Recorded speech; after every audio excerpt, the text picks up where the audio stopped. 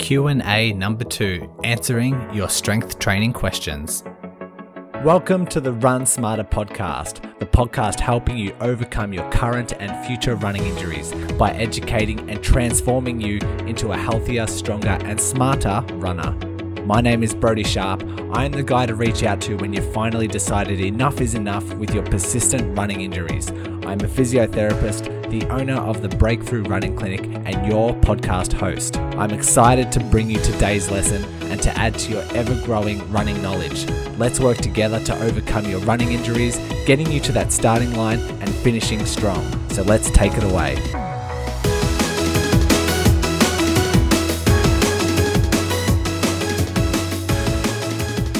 Okay, we're back again with a Q&A episode. The gyms are back open in Melbourne after lockdown, so I thought it would be a good opportunity to start answering some of your strength training questions now that you're back. Hopefully you're in the gym, and I'm hearing a lot of feedback, a lot of great feedback from the podcast in the last couple of weeks. And if you'd like to show your support, I would really appreciate if you do become a Patreon. This is what the episodes are designed around. It's answering those who are Patreons and those who are attending the Run Smarter online course.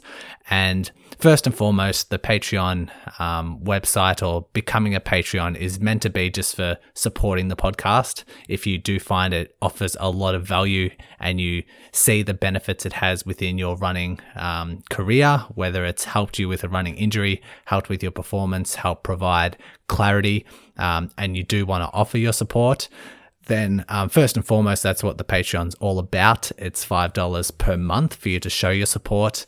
But I do like giving as much benefit or adding as much benefit as I can. So that's why I have started doing these type of courses, or these type of episodes, I should say. The Patreons do get posts every 2 weeks. This is and the post is just like, this is the episode topic. Please submit your questions. And then I just add value to anyone who wants to listen for free. But the added benefit is you get your personalized question answered. So if you'd love to sign up, at the moment I have 8, which is a nice, small, humble group. And it really brightens my day. It really, really makes my day. As soon as I see another person has signed up, I get a notification when someone signed up to Patreon, and it just lights me up. So if you think that would interest you, if you want to support the podcast, if you want to have your questions answered, then the Patreon link will be in the show notes. So I put the post out there answering your strength training questions, and I've got 4 really, really good ones to answer here.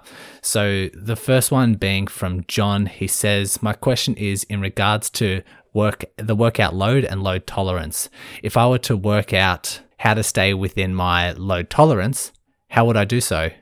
Is there an equation that you can follow? Also, if someone is injured and I know I don't want to go into complete rest to avoid that pain, weakness spiral. You're a good student, John. How much should I reduce my workload for? I know everyone is different, but is there a percentage I could work off? Really, really good question. Matt also asks, as a runner, is there any point focusing on upper body? Should we just focus on core and legs? A brilliant question, which I don't think I've ever answered before, so thanks for asking that one. Jacinta from the course asks, should I change my gym routine when my hamstring tendon is flared up? Or I'll address that to any tendinopathy in general if it is flared up. And Adina from the course as well, what are your favorite bang for your buck exercises for a runner with limited time? Being a mum and training for a race is tough enough to fit in as is. So great questions. I look forward to answering all of those. What we'll start with is, I think we'll start with John, and then we'll work into trying to create some good flow for answering all of these questions. So the first one I want to address, if I were to work out and stay within my load tolerance, how would I do so? Is there an equation? The first point I want to touch on is when it comes to your load tolerance and where you are within that adaptation zone and where that injury zone is. It's all based on trial and error. So a runner who is quite well advanced or experienced within the gym will have a different tolerance to someone who's new. But then your sweet spot, that adaptation zone, also fluctuates within your given week, within your given month, based on your recovery, based on your nutrition, based on your sleep. So it's a really, really tough one to answer. But I do have a good response for generically. So when it comes to the trial and error for your weight and dosage, we want to do just that. We want to trial and error and see if you are hitting a good zone, and then that establishes a really nice starting point. So if you are doing a certain dosage and you are getting like delayed onset muscle soreness, so that like really generic soreness the next day, and it's lasting 1 or 2 days, and then you feel good after that, you're not reacting with any severe joint stiffness or any of those bad pain signs the next day or even after a workout, then you know you're within a really good zone. So listen to your body, just be sensible with your initial attempts, and if you're hitting that sweet spot, if you are getting DOMs, if you are not experiencing any like increase in sort of like bad kind of symptoms, then you know you've hit the sweet spot. And then from then on out, you can add 5 or 10% to your workout every couple of weeks. And that's just as a nice, safe space for you to establish where your current low tolerance is. And then as soon as you just add slowly, you know that you're not having any massive spikes in training. If you're treating it too conservatively, so if you decide to do some trial and error and you go with a weight and a dosage like 3 sets of 10 with a really light weight, and you're not getting that burn during the workout, if you feel like you're not getting as much muscle soreness the next day and you feel quite easy, then you're probably underdoing it and you need to start challenging yourself a little bit more. So that's where we need to try and find that sweet spot. It works for everyone. And then if we decide to find that sweet spot, and then every week or so we add on 10%, maybe add on 5% of weight, or maybe increase the reps by 2 or 3 reps, then we also want to make sure that we're recovering well. So if there's a particular week where there's been a lot of stress or poor nutrition or poor sleep, maybe that's not the week to progress. And if it's a lot of stress, then it might just be one of those weeks to take it quite lightly before you start to recover, before you're getting a lot of really good recovery in. Then you might want to start pushing yourself even more and adding on that 5 or 10%. Hope that makes sense. So there is a few other things that I wanted to add.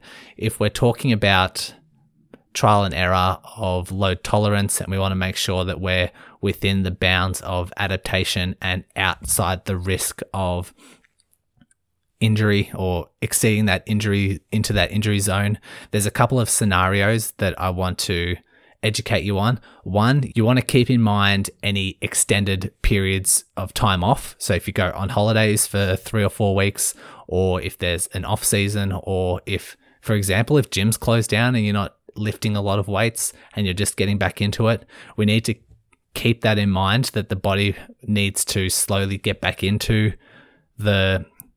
lifting weights, into tolerating some heavier weights. So a period of 3 weeks or so of just slowly getting back into it is very wise. Another scenario that you need to keep in mind is if there's any change in intensity, if there's any change in speed, if there's any change in your range of movement. So that looks in a couple of different ways, because the dosage might look the same. It might be, I'm doing back squats, I'm doing 50 kilos, 3 sets of 10. All of those dosages might keep you in that sweet spot. But if you change any of these variables, the intensity, the speed, and the range of movement, that might just be enough just to tip you over into that injury zone. And so intensity might be if you're doing, say, burpees and you decide to do them a lot faster, or if you decide to do box jumps and you're doing them at a lot quicker rate, then that might just tip you over the edge. So really be careful with increasing your intensity. Just quickly chiming in here to let you scholars know, I have just updated my 5-day injury prevention challenge. This is 1 email per day for 5 days, learning new concepts and diving into the science on how you can reduce your risk of injury. The sign up link is in the show notes, so fill in your details and I'll be waiting for you in email number 1 tomorrow. Sure, it's only 5 to 10%. The other thing is speed. Let's just say if we have our example of back squats and you're doing your 50 kilogram back squats, 3 sets of 10, but you decide today to do them a bit faster than what you were in the previous week, that could be enough to tip you over into that injury zone. And so we do want to increase speed, but we want to make sure that we increase these variables gradually.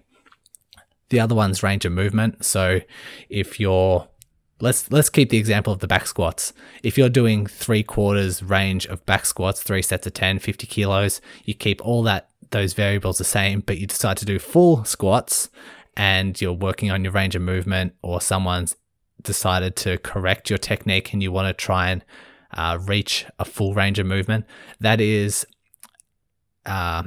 requiring more load and requiring the tendons and the muscles to produce more force, produce more strength when it goes through that full range. So keep in mind that changing these variables, the intensity, the speed, the range of movement, is a good thing to progress. Make sure it's done so gradually, because I have a couple of clients in the past who go through their same routine, except they decide to do it with a friend, and the competitiveness gets in there and they decide to do things a little bit faster, a little bit more intense, and they end up getting injured and they're not too sure why.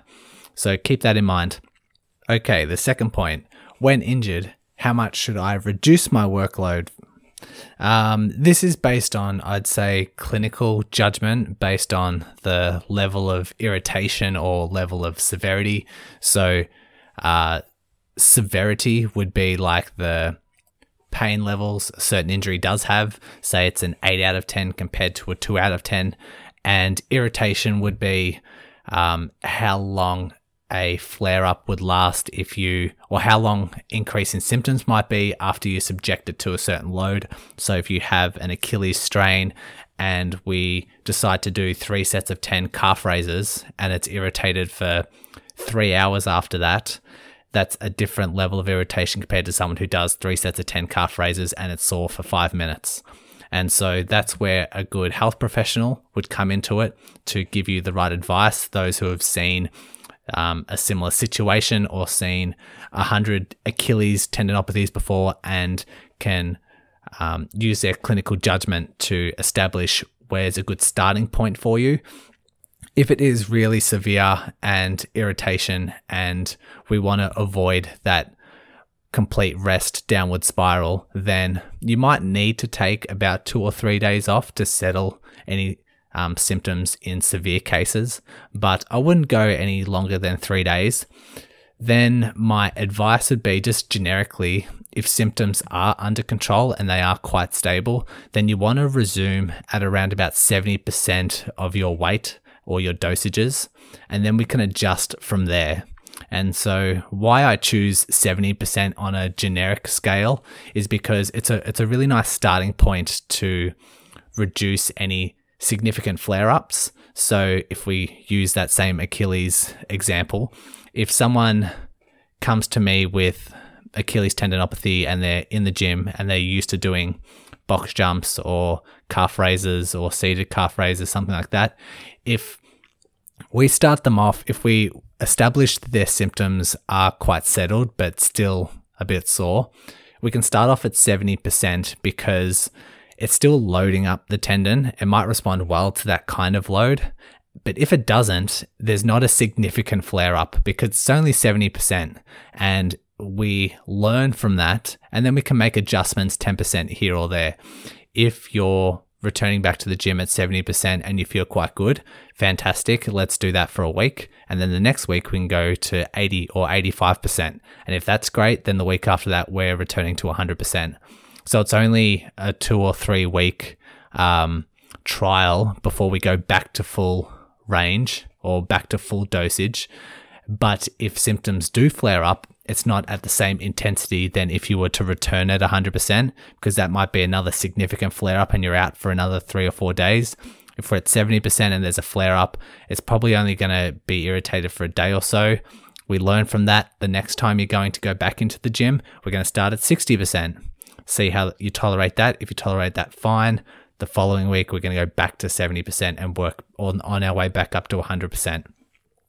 So that's a very generic answer. And it's my compass kind of that I start at, and then we can manipulate or modify from there based on symptoms. But I will say, given my level of experience, if I do have a tendon that comes in, or if I do have an injury that comes in that is quite severe and quite irritable, I'll recognize that and I'll start off a lot more conservative. Maybe start with something completely different like isometrics or some really, really basic exercises, and then work back into their regular gym routine. Hope that answer satisfies you. Let's move on to, should I change my gym routine when my hamstring tendon is flared up? And I thought I'd just answer this question straight after the previous one, because they kind of tie in. They kind of make sense to tie in the two questions together because they're very, very similar. With a tendinopathy, if we go with this hamstring tendon flare up, we want to establish, okay, is it an irritated tendon or is it a stable tendon, and how we can approach loading. If there is a tendon that is very, very irritable, like I was explaining before, one that's like the symptoms are exacerbated for a long period of time after subjecting it to load. If it is irritable, then we want to go with the approach of little and often. And I say little and often because what that means is we're subjecting the tendon to slight bits of load, but we're doing it multiple times a day. And that's very, very different to a tendon that's stable or a muscle that's stable, and we want to start to progress the loads. Because firstly, when it comes to tendons, like tendon recovery, tendon rehab, it's very, very important that we subject it to a lot of load and we're progressing that load. So we start somewhere and see if the tendon can tolerate that, but then we are continuously progressing. And if we're doing 3 sets of 15, say calf raises, and you're starting to feel the burn and like 15 is kind of your limit, we slowly want to start adding weight, and getting up to maybe the 4 sets of 6 to 8 rep range. So how I like to explain this to a client when it comes to your rep max or working out rep ranges, if you're doing a double leg calf raise and you can do 15 and it gets to the point where you're really struggling to do 16, that is a very different equation from someone who does double leg calf raises with a lot of weight and they do 6 reps, they get to their 7th, they can just squeeze out 7, and then they can't do an 8th due to, like, because it's so heavy, they can't get to that 8 rep, then that would be a 7 rep max. And that signifies that you're lifting a lot of weight compared to the strength that you have. And that's kind of where we want to build up to. It might take months and months, but the tendon really responds well to this really slow but heavy progressive load. And so if we do have a stable tendon, going back to the question, I've kind of digressed a little bit. So we're answering the question, should my gym routine change when my hamstring is flared up? Well, when it's stable, we want to progressively increase that load. But once it's flared up, we want to back off the heavy stuff and go with the little and often approach. So the little and often approach kind of looks something like doing it 3 to 5 times a day, but doing something that's like settling down symptoms. Hopefully it settles really well with isometric exercises, so those hold exercises. So let's go back to the Achilles. Let's just say the Achilles you're progressing and you're getting to like a 8 rep max. You're doing 4 sets of 8 with enough weight that it's a true 8 rep max. You're doing that maybe once or twice a week. Fantastic. Then all of a sudden during a run, the Achilles flares up again. We can't really go back to that dosage. If it's irritable and flared up and it's seeming quite nasty, take 1 or 2 days off, let that settle down. But when it is still irritated, if you're still getting those irritated symptoms, maybe we want to do isometrics off a step. So you're doing like single leg isometric calf raises and just holding that heel off the step, maybe holding it for 20 to 30 seconds. And in most cases, especially when it comes to the Achilles and the patella tendons, they respond really well to isometrics. So we want to do that. We want to do, say, 3 sets of 20-second holds 3 to 5 times a day. And that can be enough just to slowly start to regenerate some strength and help settle down symptoms. Once we do that, maybe that might have to take a week, but then we're slowly adding load. Maybe still doing isometrics, maybe holding on to a 5 or 10 kilo dumbbell while we do our isometrics. And you should notice, if the dosages are correct, that those symptoms start to stabilize. And as symptoms start to stabilize, that's when we're slowly getting back into the stable dosages. So working our way back to that 4 sets of 8 rep max. I hope that makes sense. So we're sort of shifting away from the little and often and slowly progressing back to the heavy progressive load. So, Jacinta, hopefully that answers your question. Where are we next? I have this written down somewhere. Okay, what is your favorite bang for your buck exercises for a runner with limited time? Okay, I have a few that have come to mind. One being Bulgarian split squats. So it's kind of like a lunge pattern, except your back leg is up on a bench or up on a chair, and you lower yourself down like you would in a lunge, and you're using that front foot to push up and generate that strength. If you aren't familiar with a split squat or a Bulgarian split squat, just Google it and you'll be able to see what that looks like. Why I have chosen this: one, you don't need a lot of equipment. You might need a bench or you might need a chair. A lot of people can find a chair and that's it. So for someone with limited time who needs to spend time with kids or the family, can be really, really practical. And you're working several muscle groups, and you might want to progress by, if you have weights, great, but you can also have like a backpack. You can put on a backpack and put a whole bunch of heavy objects in there. That can be quite nice. The other suggestion that I'll have is that if you decide to do this twice a week, let's just say on one given week, start doing some what would be like a plyometric split squat. So instead of squatting down slowly and coming up slowly, you can go down slowly and then launch yourself up, and that front leg actually comes off the ground and then lands again. So you're almost hopping on that front foot, but going down into that lunge position and then launching yourself back up.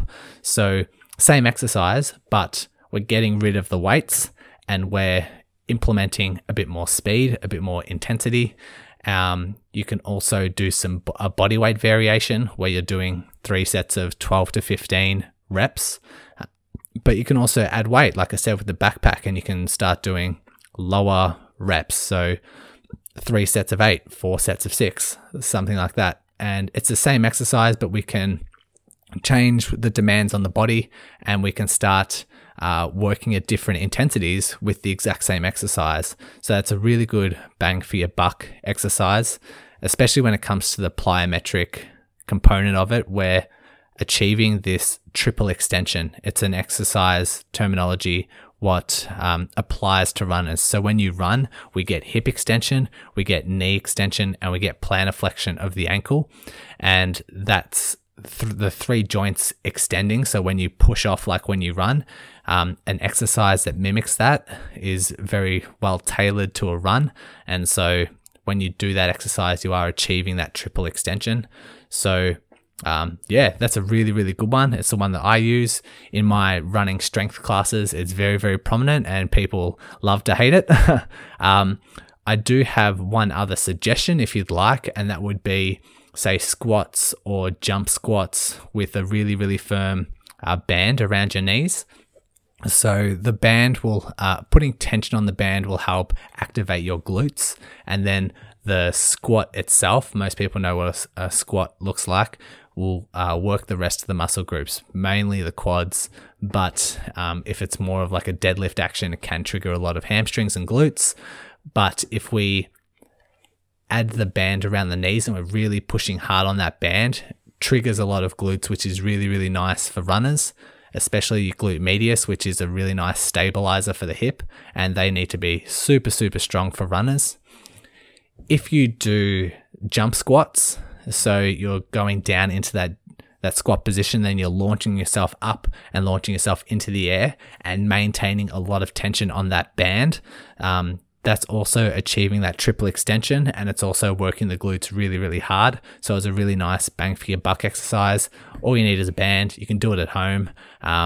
So that would be my 2 bang for your buck exercises. With the squats as well, get that backpack again, add some weight, make sure you do so carefully, make sure you do so with good technique, but they can be some really, really good ones. Let's move on to our final question I have. As a runner, is there any point focusing on upper body, or should we focus on just the core and legs? This is such a nice question, because I had to actually think of some answers, and my conclusion that I came with is you can probably get away with not working the upper body, because we don't need a lot of force to be generated through the arms. We do swing the arms. Yes, it's some nice technique to have a nice powerful arm swing, but you don't need strong arms to do that. However, I will suggest a few added benefits if you were to work the upper body. So my generic answer is no, you don't need to work the upper body, but here are some tips as to some added benefits. So 1, it helps with overall upper body, shoulder, neck posture. Posture is quite important for runners, especially when you start to get fatigued and you start to slouch and you're not getting a lot of oxygen in because the lungs are a little bit, if you're a little bit slouched over, it's very hard to get a lot of air into the base of the lungs. So a really nice upright posture is really good. And so some upper body exercises can really help with good posture and help your running form.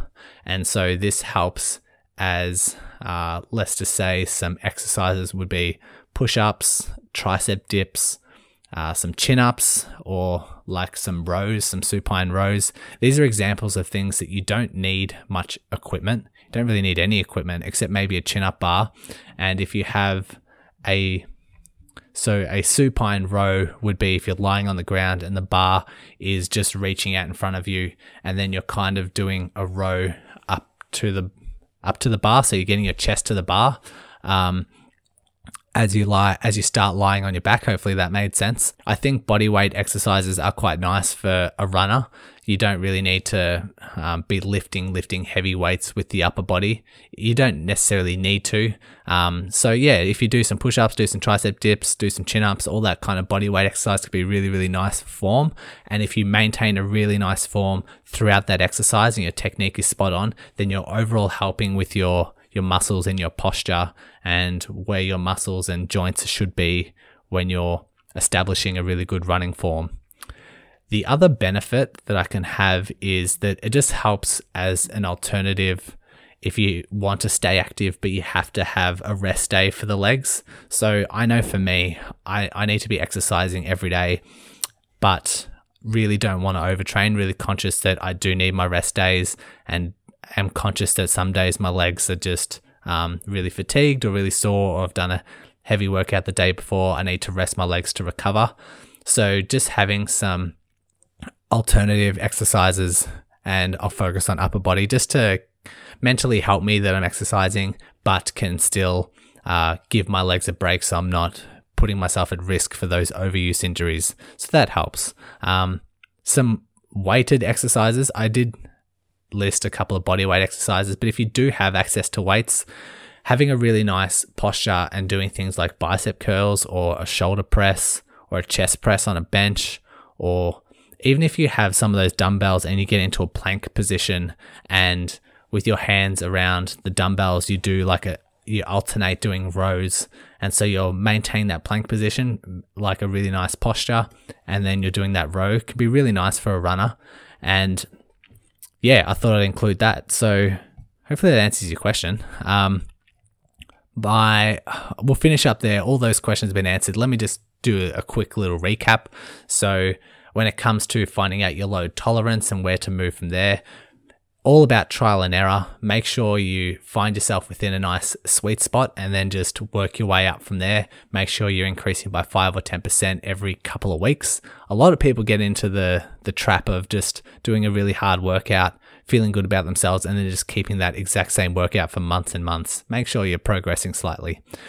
If you do find yourself injured and you want to return to the gym, if you're feeling quite stable in your symptoms, start at 70%, work your way up 10 or 15% every week, and then just pay attention to symptoms.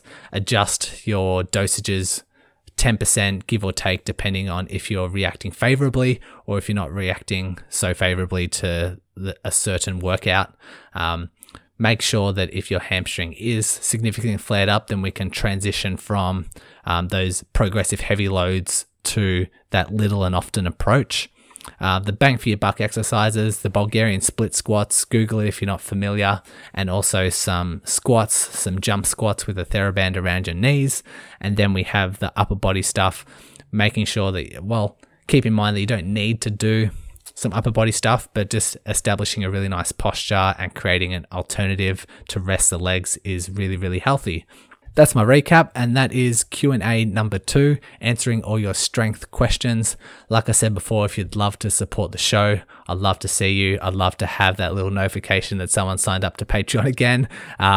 So $5 a month is all we ask, and yeah, it'd mean the world to me to have this group of people that really want to support the show and really want to be part of these Q&A episodes. So I hope your running is going well. Be safe when you're returning into the gym. And for now, I'll say goodbye. Thanks for listening to another episode of the Running Smarter podcast. I hope you can see the impact this content will have on your future running. If you want to continue expanding your knowledge, please subscribe to the podcast and keep listening. If you want to learn quicker, jump into the Facebook group titled Become a Smarter Runner. If you want tailored education and physio rehab, you can personally work with me at breakthroughrunning.physio. Thank you so much once again, and remember, knowledge is power.